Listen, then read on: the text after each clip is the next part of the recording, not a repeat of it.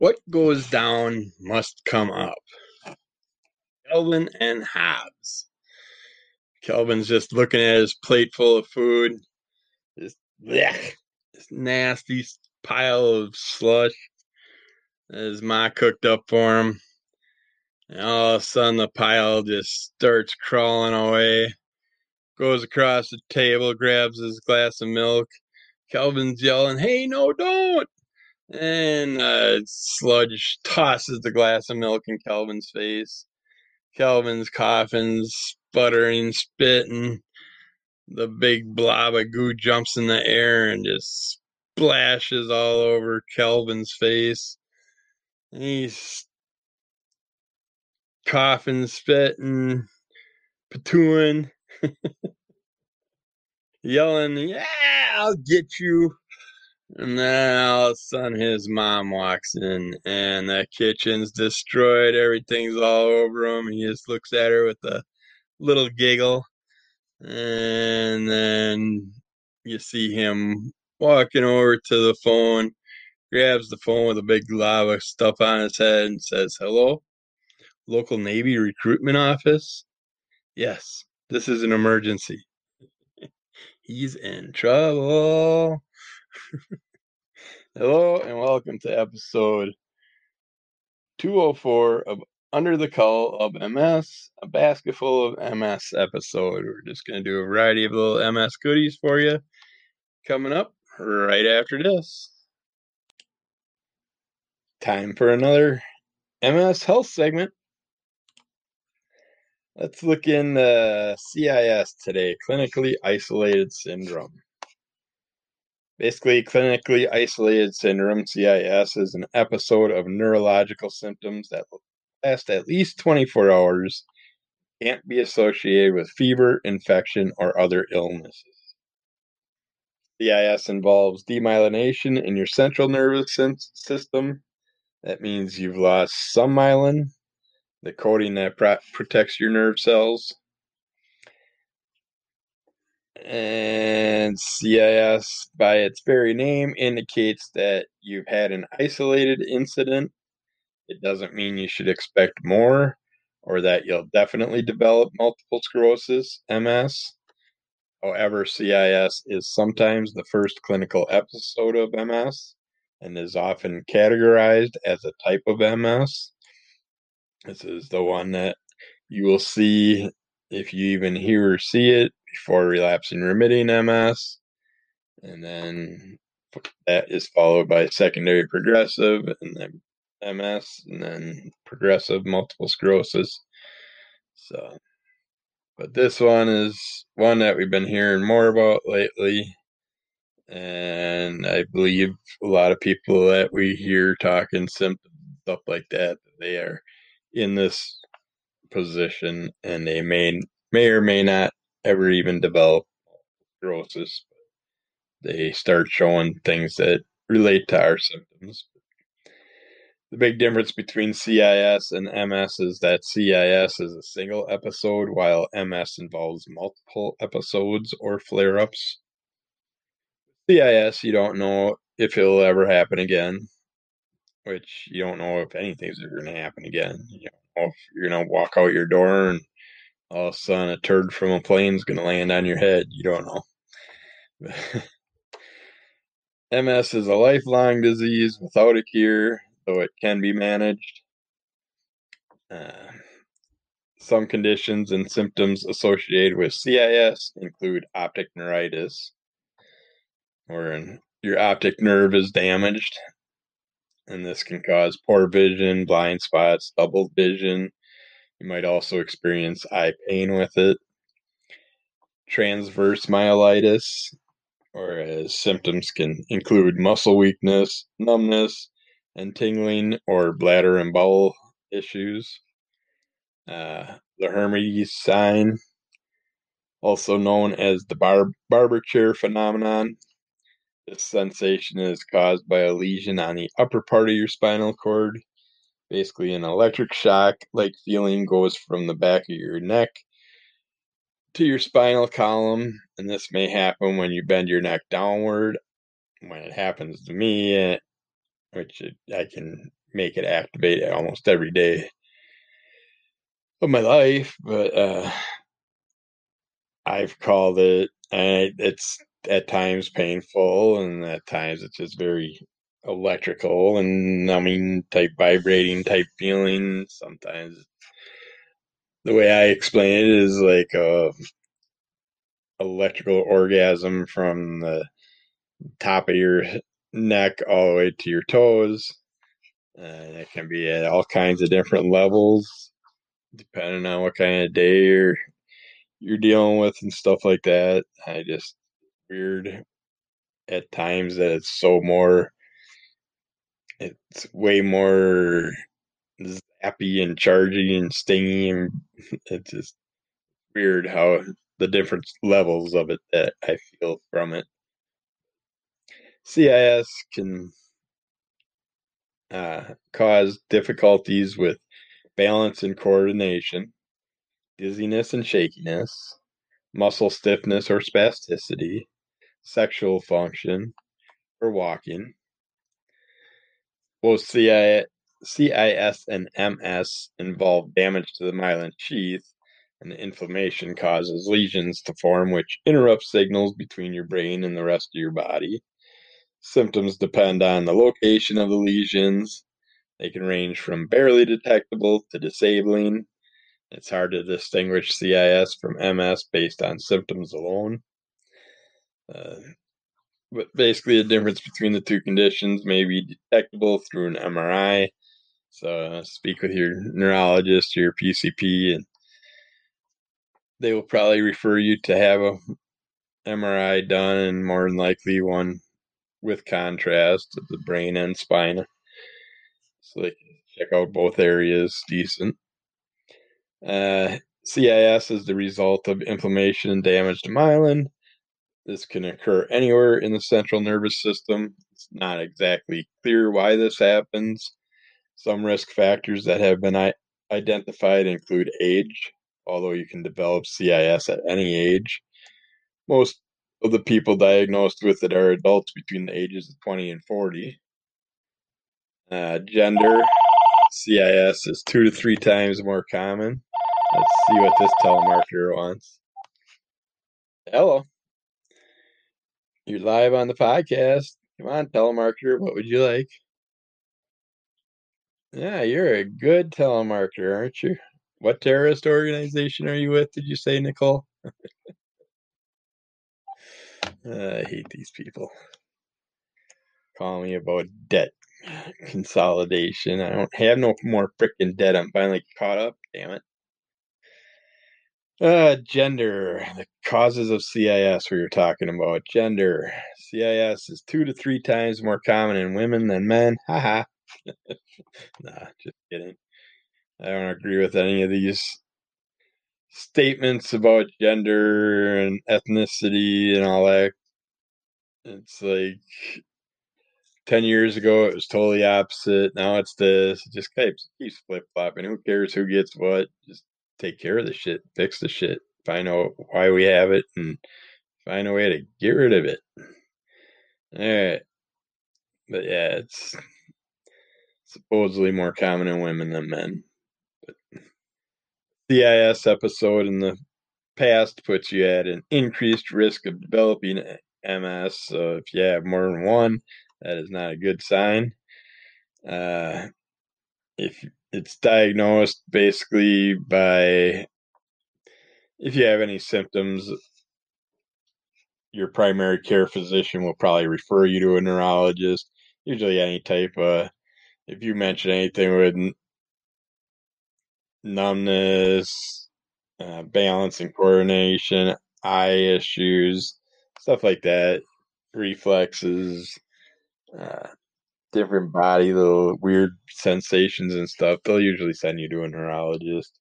And then they'll decide, or she will decide whether or not you need to get an MRI, spinal tap, or whatever. Uh, some diagnosis tests help find the cause of your symptoms, and tests like that would be blood tests, at the MRI, which we've been talking about, uh, a lumbar puncture, which I just mentioned with the spinal tap, which I'm just definitely don't want to ever have to get one. Thankfully, I've been in a state with doctors that don't push that. A lot of them are. I hear a lot of certain states. I'm not going to say no names, but certain states like to push for those things. I don't think you need it. MRI is good enough. Evoked potentials measure how your brain responds to sight, sound, or touch, according to a study back in 2013. 30% of people with CIS had abnormal results to visual evoked potentials. It still doesn't make sense in my brain. Conditions that before diagnosed CIS, before a diagnosis of CIS can be made, uh, other possible diagnoses must be excluded, and they are things like the autoimmune diseases like MS and stuff, the genetic diseases, infections, inflammatory disorders, metabolic disorders, neoplasms, which are abnormal growths of tissues, vascular disease, and basically like everything that you get. That's why it takes so long to get diagnosed for a lot of things. They put us through so many other things before they get to where they need to be, and yeah, it doesn't pay to spend the money to jump way ahead and get anywhere. But are you really saving money and time by sitting there taking all these other tests and then finally getting to the test the person wants or thinks they should have, and then you actually see results? How hard is it to throw someone in an MRI once every 5 years, 10 years? Check out your whole central nervous system and make sure everything's good. It's a major key to the rest of your body. I used to think the heart and brain were the most vital organs in our body, and uh, central nervous system controls all that shit too. So, okay, how often does it progress to MS? CIS doesn't necessarily progress to MS, so you can't take that into consideration. It may forever remain an isolated event, one-time occurrence, or whatever. According to the National Multiple Sclerosis Society, if your MRI detected MS-like brain lesions, there's a higher chance that you'll have another flare-up and an MS diagnosis within several years. If the MRI didn't find MS-like brain lesions, the chance of developing MS within several years is real low. According to a report in 2018 on the natural course of CIS, 48.1% of people transition with CIS transition to relapse and remitting multiple sclerosis within 10 years. 44.7% of people transition to relapse and remitting multiple sclerosis within 20 years. 14.9% of people transition to secondary progressive multiple sclerosis within 10 years of their initial episode, and 38.8% of people transition to secondary progressive MS within 20 years. Repeat flare-ups of disease activity is characteristic of MS. That if you have a second episode, your doctor will likely want another MRI so they can see if any lesions grew, multiplied, or whatever. But basically, a mild case of CIS may clear up on its own within a few weeks. It may resolve before you ever get to a diagnosis, even. For serious symptoms such as optic neuritis, your doctor might prescribe high-dose steroid treatment. They're given by an infusion, but in some cases can be taken orally. I know lots of people that just went on oral steroids recently and stuff from my groups because of issues, but I'm staying away from them as long as I can because I know the long-term side effects, and I just prefer to. I can suffer. I've been suffering my whole life. I'm used to the same old pains. I just want some new pains anyways, so give me a new pain to feel so I can actually feel something different. I don't care. It's my body lately has just got me in those modes where I want to get back in a boxing ring. I need to be punched in the head a few dozen times. I need to be kicked. I need to be eaten in different ways to make my body feel some new pains. Yeah. There are a number of disease modifying drugs used to treat MS. They got quite a few of them nowadays. I think we're up in the 20s now. They're designed to reduce the frequency and severity of flare ups. In people with CIS, these medications can be used in the hope of delaying the onset of MS. If you want to get on something like that with all those side effects and see if it'll help give you anything that you're not going to see anyways because you have no idea when your next flare up's going to be 10, 15, 20, maybe never years. But there's things like dimethyl fumarate, which is Tecfidera, diroximel fumarate, which is Vumerity. You got fingolimod, which is Gilenya. Glutamer acetate, which I first started on, Copaxone, and Glatopa. Interferon beta 1A, which is Avenix and Rebif. Interferon beta 1B, which is Betaseron and Xavia. Monomethyl fumarate, which is Bifuratam. Yeah, I've never heard of that name before. That's a new one. I'm going to have to look into that one. Natalizumab, which is Tisabri. Ocrelizumab, which I'm on now. Well, I wish I was on now. I'm waiting for my next infusion. Is Ocrevus. Ofatumumab, which is Kesimpta. Ozanimab, which is Zeposia or Zeposia. Beginterferon beta 1A, which is Plegridy. Siponimod, which is Mazonet. Teriflunomide, which is Aubagio. Um, Other ones I can think of is Mavenclad is out there, which is pill form. I can't think of any other ones offhand. It sounds like there's a huge downpour going on or something.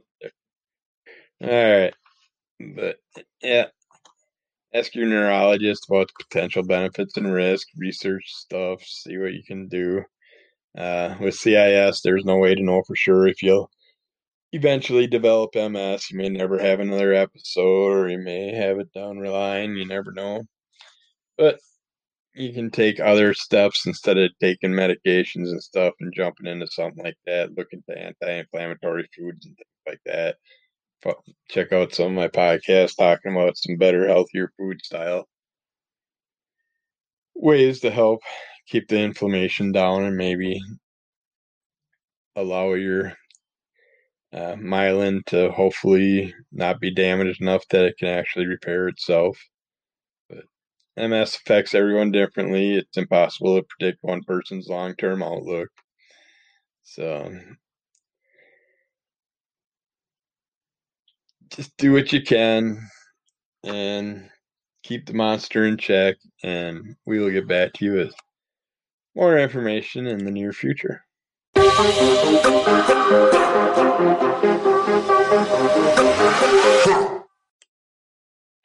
Time for another MS Health segment. Let's look at Pilates today. Movement's good for everyone. Regularly doing aerobic and strength training exercises can help reduce the risk of chronic diseases like type 2 diabetes, obesity, some types of cancer, and heart disease. It also helps strengthen your bones and muscles, of course. Pilates is a type of activity that's especially helpful for people who have been diagnosed with multiple sclerosis, MS. The program's focus on stability and core muscle strength is good for improving your balance and your movement. Pilates can also help reduce fatigue which is very common in MS. How can it help with MS symptoms, you wonder? Well, Pilates has a number of benefits for MS, like strengthening the muscles that support the joints, improving balance, strength, stability, and flexibility, increase awareness of body position, improve walking distance, enhance your overall well being and quality of life, reduce pain and fatigue. Unless you overwork it, then you're going to have all kinds of pain. Lower the risk of falling, improve your memory and other cognitive symptoms. Basically, like common sense and exercise and healthy eating is going to make you feel better one way or another. But some gyms that have Pilates classes may sometimes use a machine called a reformer. It looks like a bed with a sliding bench in the middle. You don't have to use a reformer or any other equipment to do Pilates. All you need is a mat and your own body resistance. And research has found that Pilates exercises are just as effective when you do them on the floor. Some Pilates workouts incorporate resistance bands or balls. Whether you use these accessories on your own is up to you, but they can help support your body while you're doing the movements, and a little resistance will strengthen the muscles a little more also. But you can also, if you ever check out DDP Yoga, which I should be getting paid for a sponsorship, I talk about the damn thing enough.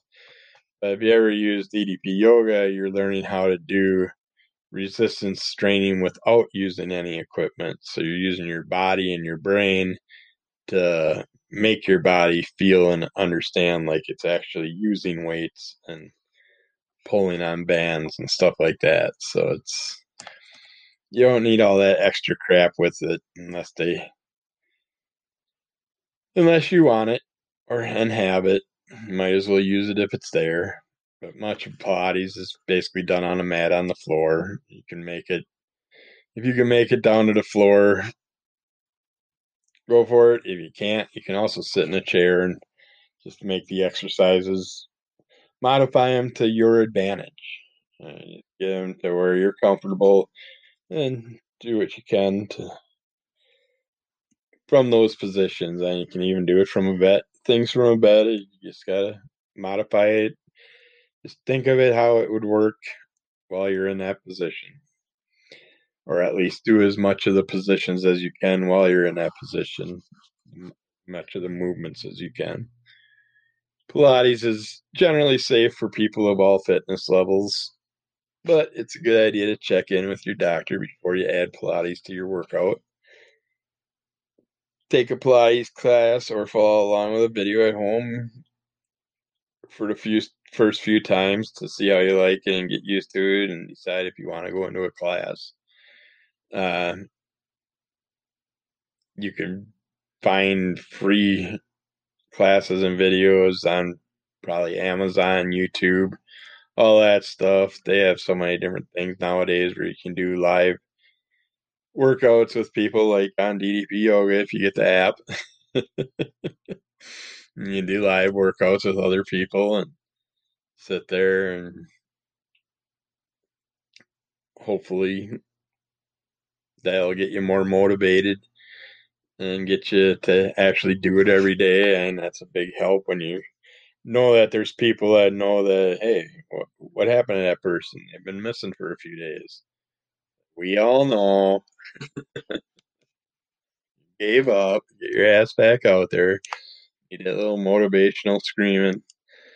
But start slowly. You may only be able to do a few minutes of Pilates your first time. So once you're more comfortable with the moves, you can increase and intensify your workouts. Warm up for 5 to 10 minutes before you exercise. It's good so you don't seize up any joints or anything or hurt something or pull a muscle. Your good stretches. Always cool down for the same amount of time afterward. I love the DDP cool down when you're laying on your back with one leg pulled back behind you and stuff like that, and the side stretches and all that stuff. It just feels so good when you're pulling all those muscles out in the end. But yeah, always warm up before and after. Warm up and warm down, because those muscles need it. It helps preserve them and a lot less pain the next day.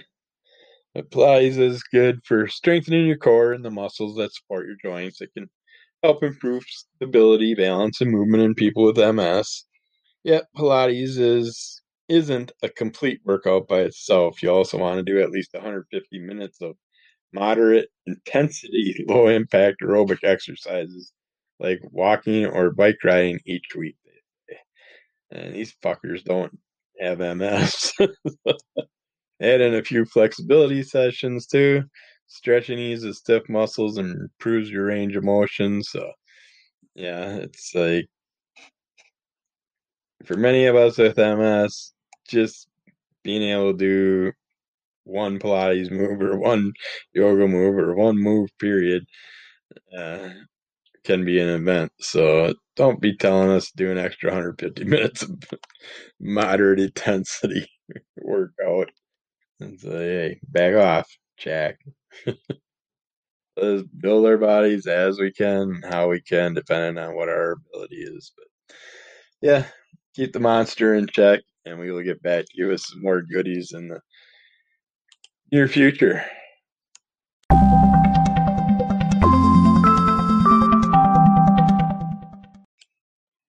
Time for another MS Health segment. Let's look at some stupid, crazy things that people say to people with MS, or they ask us, or they tell us, like, why don't you just take a nap? Fatigue is one of the most common symptoms of MS, and it tends to get worse as the days go on for some.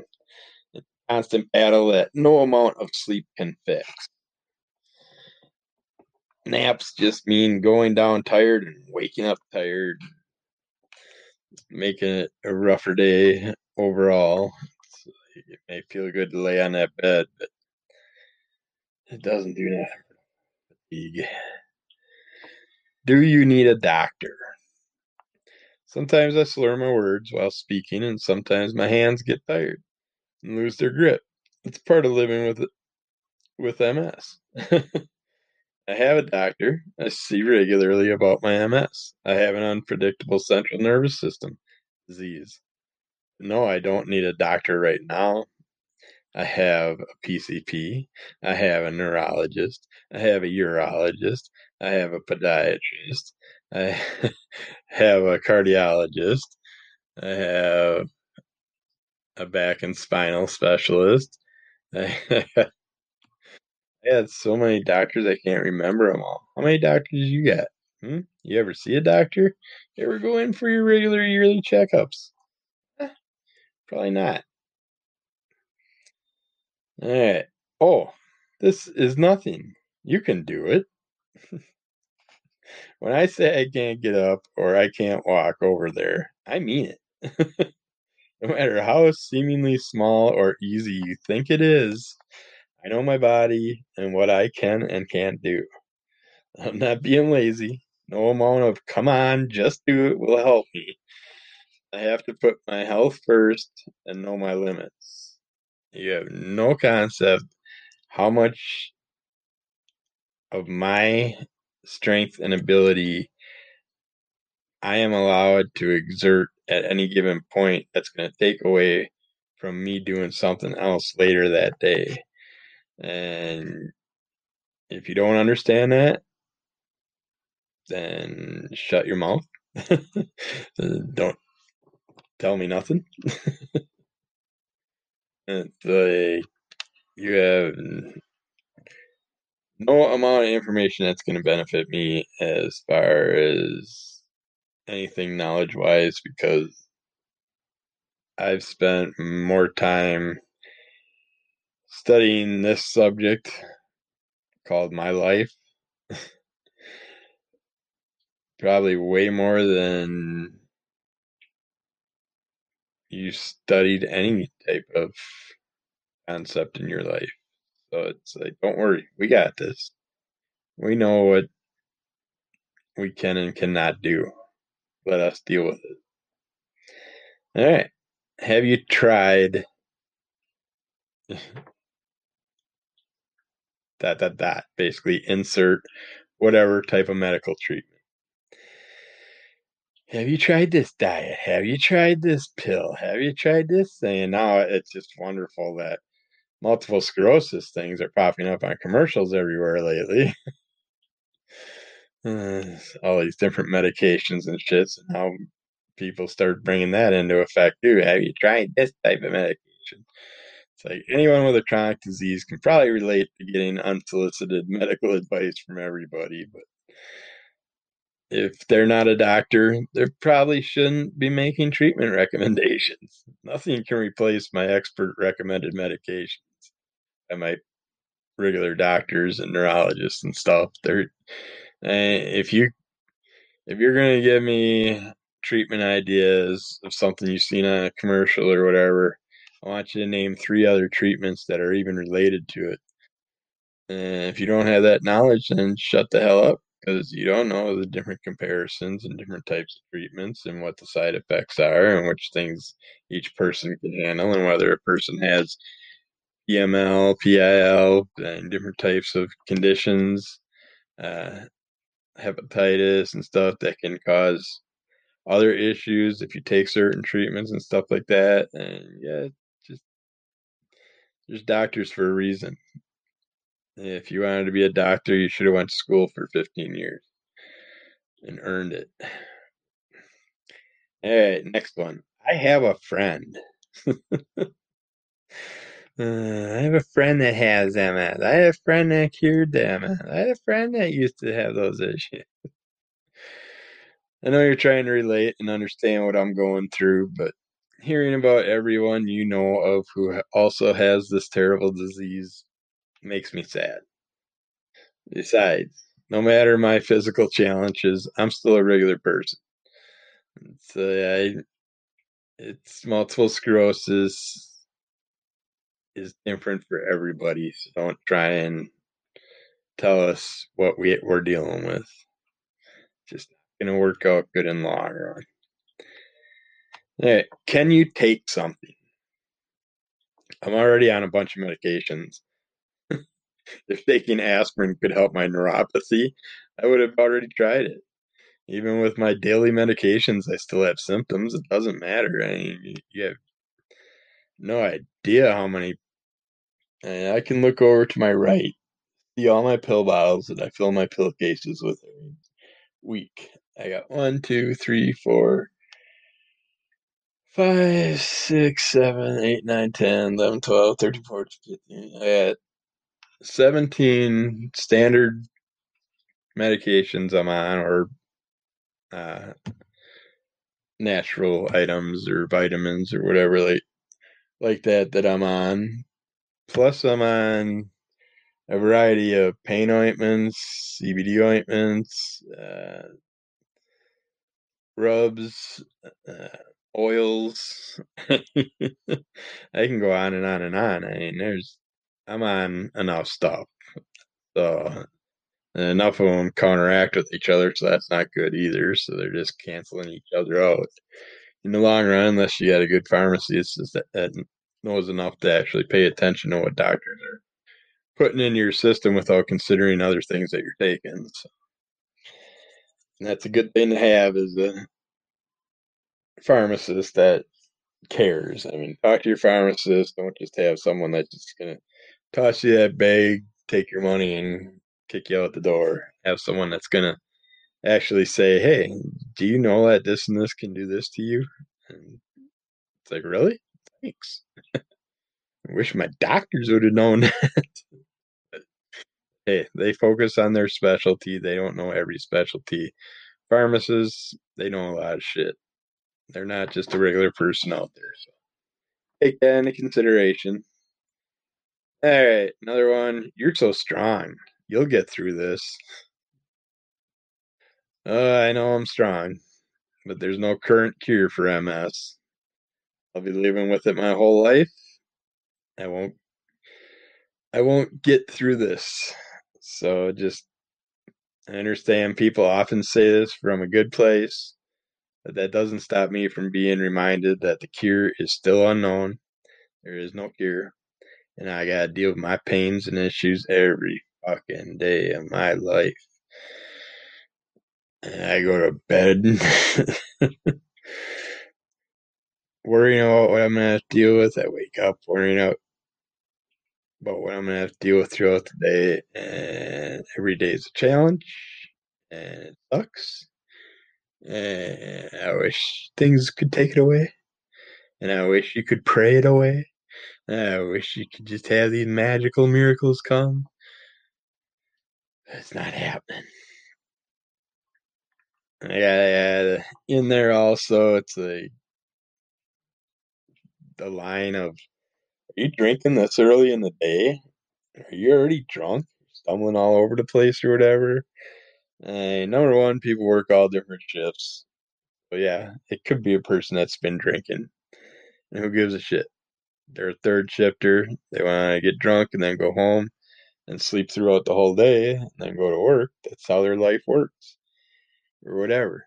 But it's none of your business. If I'm not affecting you, don't freaking worry. If I'm stumbling and tipping and falling, it's because I got a neurological order and I can't control it. And my mind makes me go whatever direction it wants to go. I don't control any of it. So don't worry about how I look and how I'm moving and how I'm acting. Uh, what do you need that device for? Why are you using that item? Referring to canes, walkers, wheelchairs. It's we don't like it.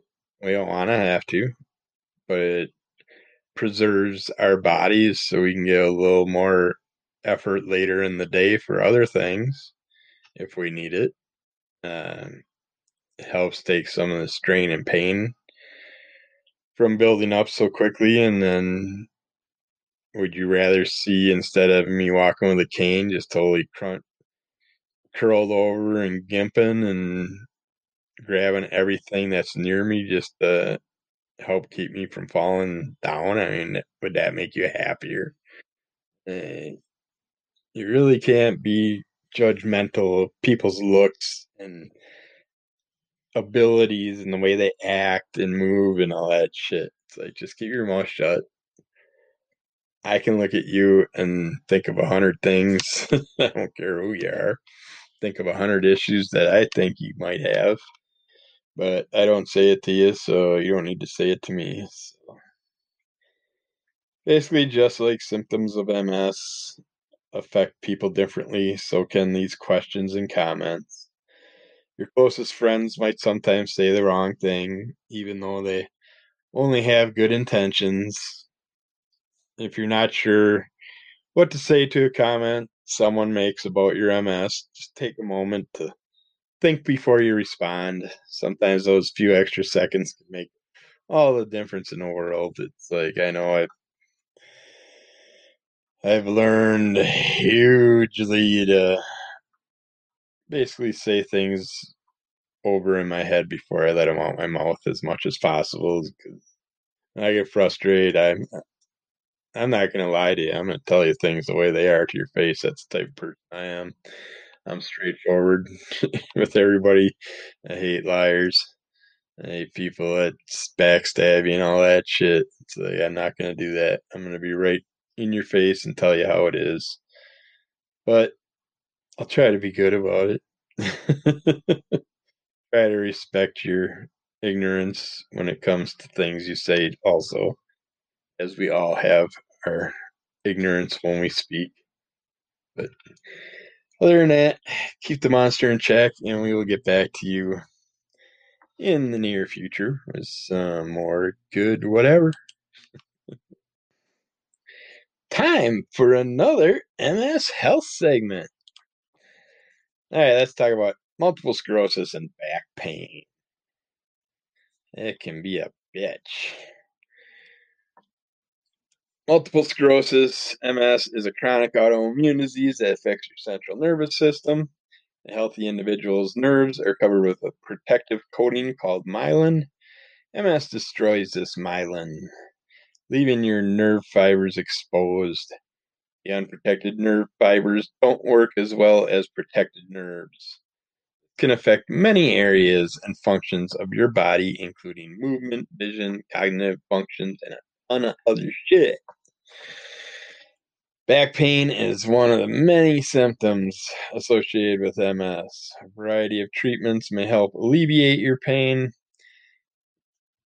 but some of it can just become forever. And I got sciatica in the same lower right hand spot of my back where it just every now and then it just starts to remind me that, hey, make sure you do some extra flexing and shit, or you're gonna be laid up for a while. Some severe pain. I think my worst attack. I spent 3 months. I could only lay at this weirdest, partially laid back, partially sitting up angle on a piece of shit broken recliner. We had a nice recliner I could not use. We had a couch I could not use. Regular chairs I could not use. I could not lay down in bed. But for 3 months, I had severe sciatica at the point where you burst into tears just trying to stand up and trying to get to that freaking bathroom. You don't want to eat and drink as much during that period. You don't want to have to get up, but you gotta, and you gotta try and find ways to angle your body enough to be able to go to the bathroom. Taking a shower or anything like that is just a nightmare. It's just, and the thing I love is I call my doctor back then, and that was when I had one of the dumbass that ended up firing me later on. But call him up, and he's like, "Well, I can't because I wanted to get on some type of pain medication, so I at least get a muscle relaxer, so I can get mobile enough to actually get out of that in a car and out of the house." He's like, I can't prescribe it unless you come into the office. You gotta get into the office. If you can't get into a car and get down here, then I can't give you your medication. It's like, so if you're that fucking sore, then it doesn't matter that you're not gonna get shit. It's just he's not gonna do anything for you. You can make house calls, doctor. You can go to the hospital in the morning before you go to places. Why don't you stop at my house on your way in and just at least see I'm dealing with? It's oh, it pisses me off. He's one person I'd love to get in a boxing ring. He's my age, so it'd be a nice fair fight. Let's get some frustration out. If you have MS, you may experience back pain for a number of reasons. For example, it may result from spasticity. I've had that type of back pain. Also, I get it on the left side or across the whole back and stuff. But that sciatica thing is completely different, and it'll always be there, according to my back doctor, just waiting to rear its ugly head. This type of extreme tightness that's common in people with MS, and we deal with it can go up higher too and cause the MS hug with our spasticity issues across the chest. Incorrectly using mobility aids can also put pressure on your back, which I noticed that lately too. I kind of changed up a couple of my canes. I noticed certain canes do cause me more issues with my back irritations. This can lead to poor posture and pain. Your back may also become sore if you struggle with balance or mobility or walk in an unnatural pattern. Sometimes your back hurts for reasons that aren't related to MS. Unrelated muscle strain or a herniated disc can result in pain. If you have MS, you won't be able to compensate for this back pain as well as others might. Uh, to treat MS related back pain, your doctor may recommend one or more of the following treatments like medication, exercise, physical therapy. Usually physical therapy is one of the first things they'll send me off to. Occupational therapist, water therapy, and alternative treatments.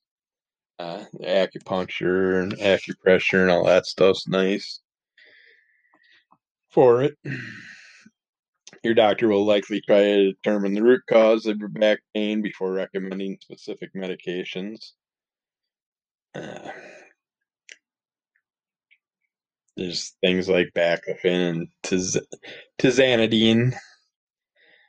Exercise may also help relieve depression, boost your energy levels, and combat MS related fatigue, along with helping your back loosen up and get it stretched out, get those muscles motivated, that blood flowing. Physical and occupational therapy. Physical therapists can teach you exercises to help relieve some of your MS related symptoms. May and they may help you teach or may help teach you how to stretch your tight muscles to alleviate your back pain, things you can do to prevent it in the future. They may also recommend gait training to help you learn how to walk better. An occupational therapist can teach you how to adapt to your home, work, lifestyle to meet your changing needs. They can teach you how to integrate adaptive aids into your daily habits and environments, as well as how to use them correctly. Uh, Water therapy is a great way to keep your body flexible and moving and not stiffen up as much as normal. The warmth and buoyancy of the water can soothe and support the joints that are stiff and weak, and give your muscles a chance to relax.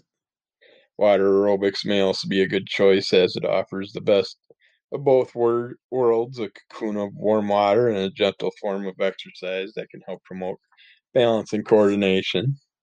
So if you got access to that, that's always a plus. It's complementary treatments like acupuncture, massage therapy, and other things that you can try. Uh, Basically, if you have MS pain, well, if you have MS, pain is a symptom that you'll likely deal with throughout your life. Lean on your medical team, your friends, and family when your back pain is at its worst.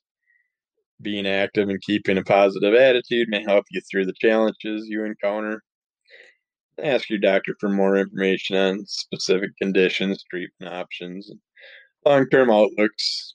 See what he can help you out with, or she. But, yeah, check that out. Keep the monster in check, and we'll get back to you with more in the future.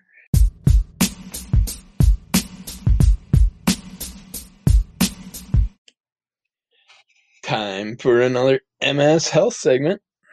Let's check out brain fog, cog fog, whatever you want to call it.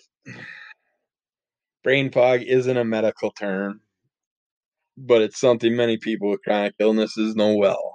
Chemo brain, fibro fog, cog fog. They're just some of the many terms used to talk about brain fog. In more technical terms, brain fog can mean a lack of mental clarity or concentration and more. It's difficult to explain what brain fog is, especially in the middle of an episode, even when the people around us know about our cognitive difficulties.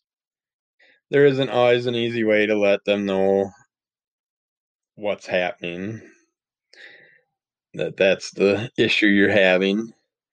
Having a code word is out of the question when you can't remember simple things. A lot of times I'll look at the wife and I'll just have this look towards her like it's like I want to say what I want to say, but I can't think of what to say to get her to say what will help me say what I want to say.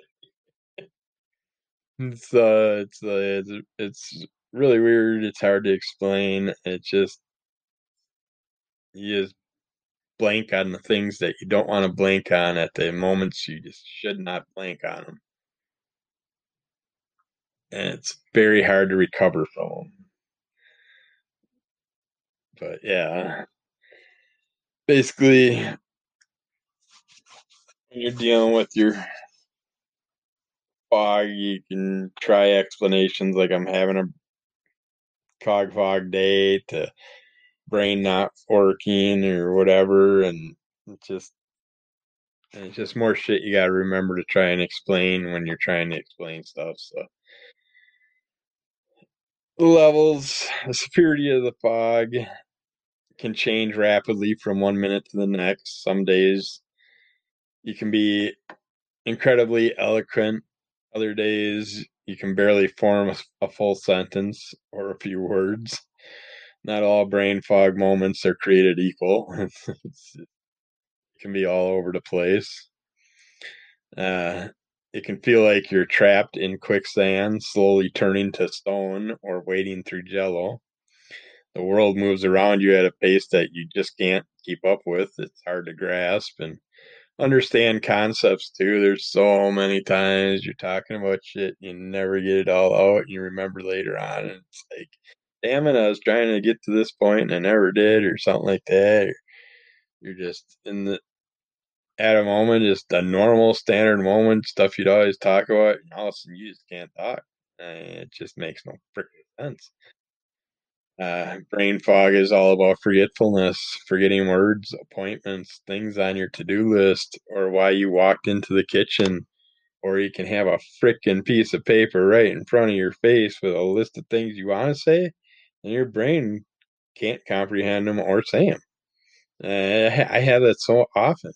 I'll go to doctor's appointments with a list of questions, and I'll sit there with it in front of my face, and I don't even get them out. I just don't. It's so weird. Fighting this takes a lot of effort and a lot of redundant systems. For example, I have uh, things like calendars around the house, planners, notepads. I got them all over. Post-it notes. I constantly throwing away pieces of paper as I downsize and compress stuff, and then I go through and it's like, oh shit, I forgot to do that, that, and that. It's like, I'm glad I remember the time I found something I was looking for, or having a dream I lost, a dream that I could remember. Could it would be nice to remember to pick up. I mean, simple things. It's like you're nice you remember certain things, but it really sucks that you can't remember things that you need to do and stuff like that. Just things, just the wrong things are staying in our brain when we don't need them to. That sucks. But it's like you can have prescriptions that you got to pick up, get home, and that's the only thing you went for, or one of the two things you went to town to do, and you're like, ah, shit, get back in the car, go. I've gotten back in the car, went and forgot again. I, uh, yeah, I've forgotten my name. I've forgotten how to spell my name. I've forgotten my wife's name. It's just it's things that make absolute no sense, and people pick on you for. You're always second guessing things, and if you don't live with brain fog, imagine that point where you're almost asleep, but wondering if you turned off the oven or locked the front door. Now imagine that's your all day, everyday state of mind. It's not awesome. You're constantly questioning things like, did I take my medications? Did I shower? Did I turn this off? Or it's just all day long. Just, what's that word again? I can't think of that word that I'm trying to say. It's like forgetting simple words or choosing wrong words.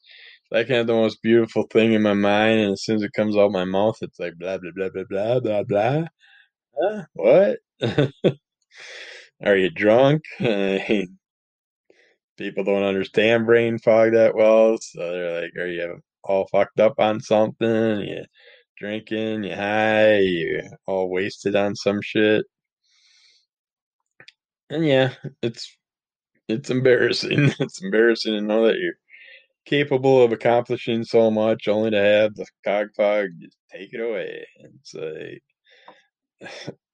I just can't explain the amount of things I would have been able to do even the past 10 years of my life if what was in my head would have got done or out, or I would have been capable of working on certain things. I would have so much more. I'd be way further ahead in life at this moment and would have been way more enjoyable.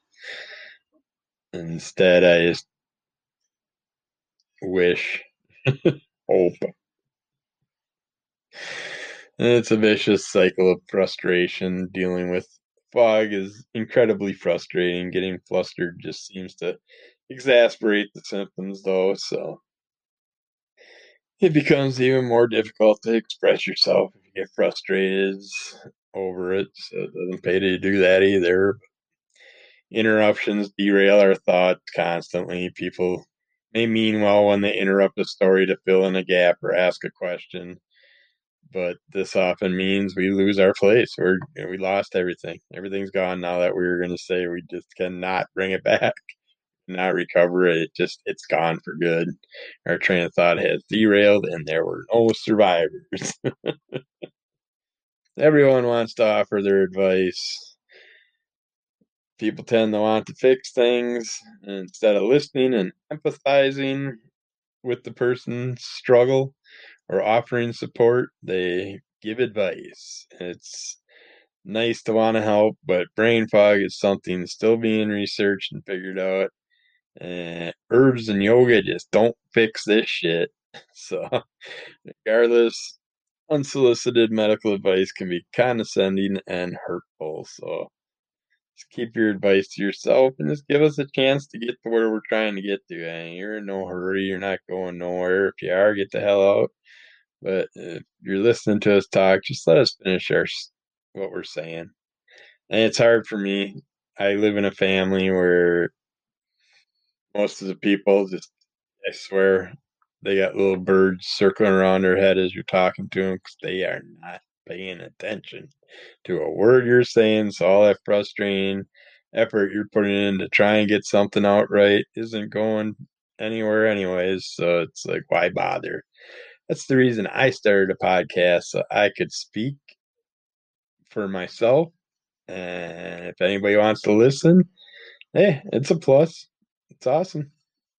Thanks. But this is basically for me to keep my brain from completely giving up. Brain fog is incredibly trying. One of the most important things to do when you remember is to take care of yourself. It might just help with the brain fog, or at the very least, with how you cope. Living with brain fog is a unique challenge. It comes hand in hand with many chronic illnesses, but isn't always so apparent to those around you.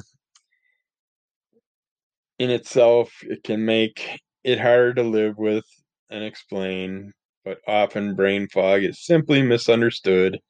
With communication and empathy, you can help debunk the myths surrounding brain fog and help shine a light on its everyday implications. Uh, do what you can, and hopefully you can get through the day and get things out of your mouth that you wanna the right way. So keep that monster in check. Tell him to shut up and let you speak for yourself. Have a great day, and I'll get back to you with some more stuff soon.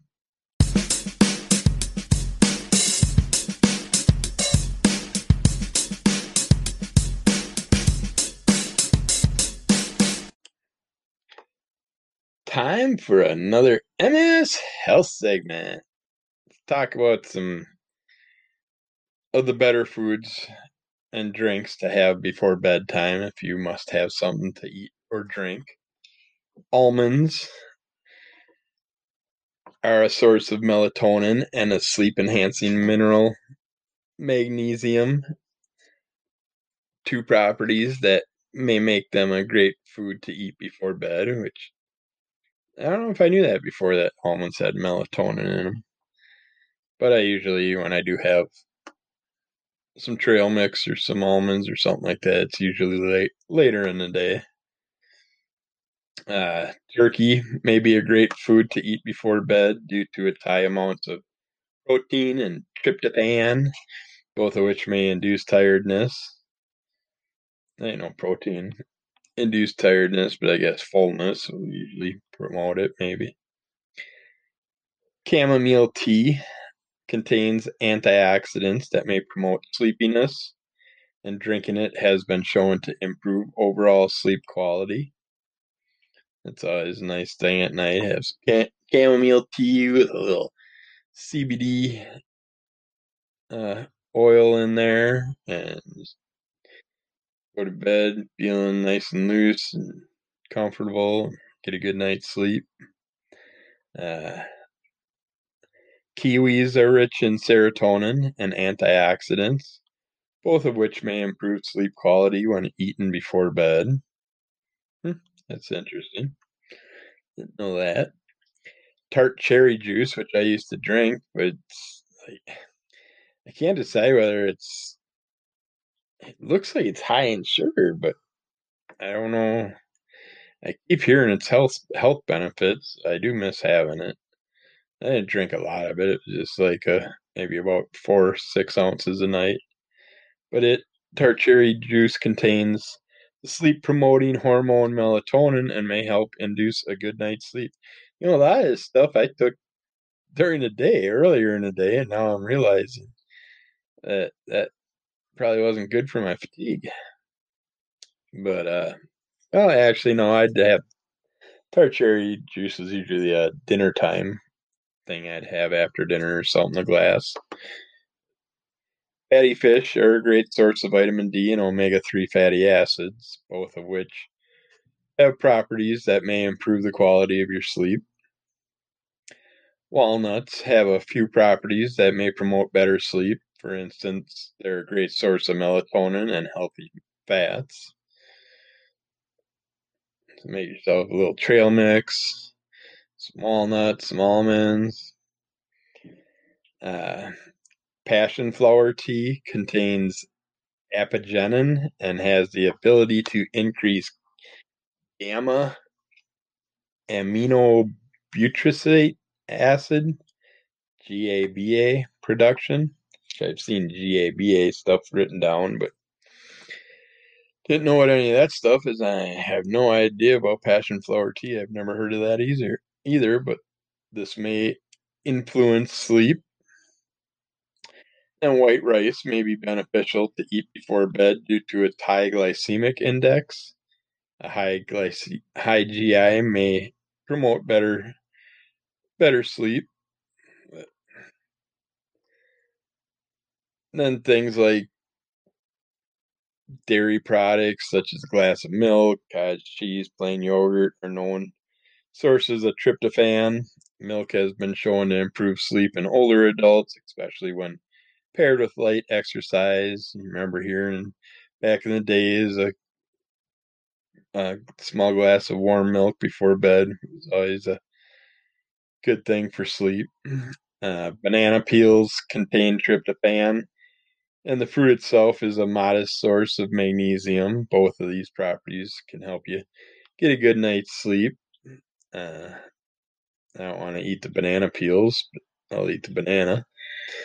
Oatmeal, similar to rice, oatmeal is high in carbs with a bit more fiber and has been reported to induce drowsiness when consumed before bed. Additionally, oats are a known source of melatonin, and that's a thing that most people have oatmeal in the morning. I make my homemade oats, and I'll just have a cup of it at night for a late night snack. Sometimes I'll just take the good oats and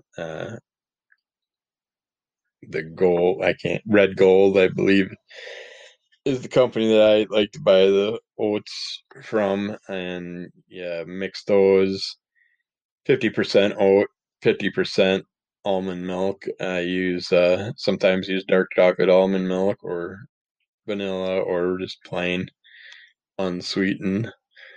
Then I'll add cinnamon, maple syrup, uh, different types. Sometimes I'll put raisins in it. Sometimes I'll put cranberries in it. Because I eat this without teeth, so it's like something that I can break down easily. I have a mushroom powder that's ground up mushrooms. I'll put in. I'll put flax seeds in it. You could put chia seeds. I don't. I prefer my chia seeds in my hot drink. Uh, but yeah, there's a lot of different things. You can just add whatever you like into it and make it, and then it's a nice little a half cup or a cup of oats late at night, and good nighttime snack. And obviously, it'll help you sleep. So, getting enough sleep is very important for your health. Several foods and drinks may help. This is because they contain sleep regulating hormones and brain chemicals such as melatonin and serotonin. And there's tons of different melatonin pills, cough drops, all that kinds of things you can take too. Some foods and drinks contain high amounts of specific antioxidants and nutrients, such as magnesium and melatonin, that are known to enhance sleep by helping you fall asleep faster or stay asleep longer. To reap the benefits of sleep enhancing foods and drinks, it may be best to consume them 2 to 3 hours before bed. Eating immediately before going to sleep may cause digestive issues such as acid reflux. Basically, more research is needed, but these are some suggestions you can always try out. So keep the monster in check, and we will get back to you with some more information sometime soon.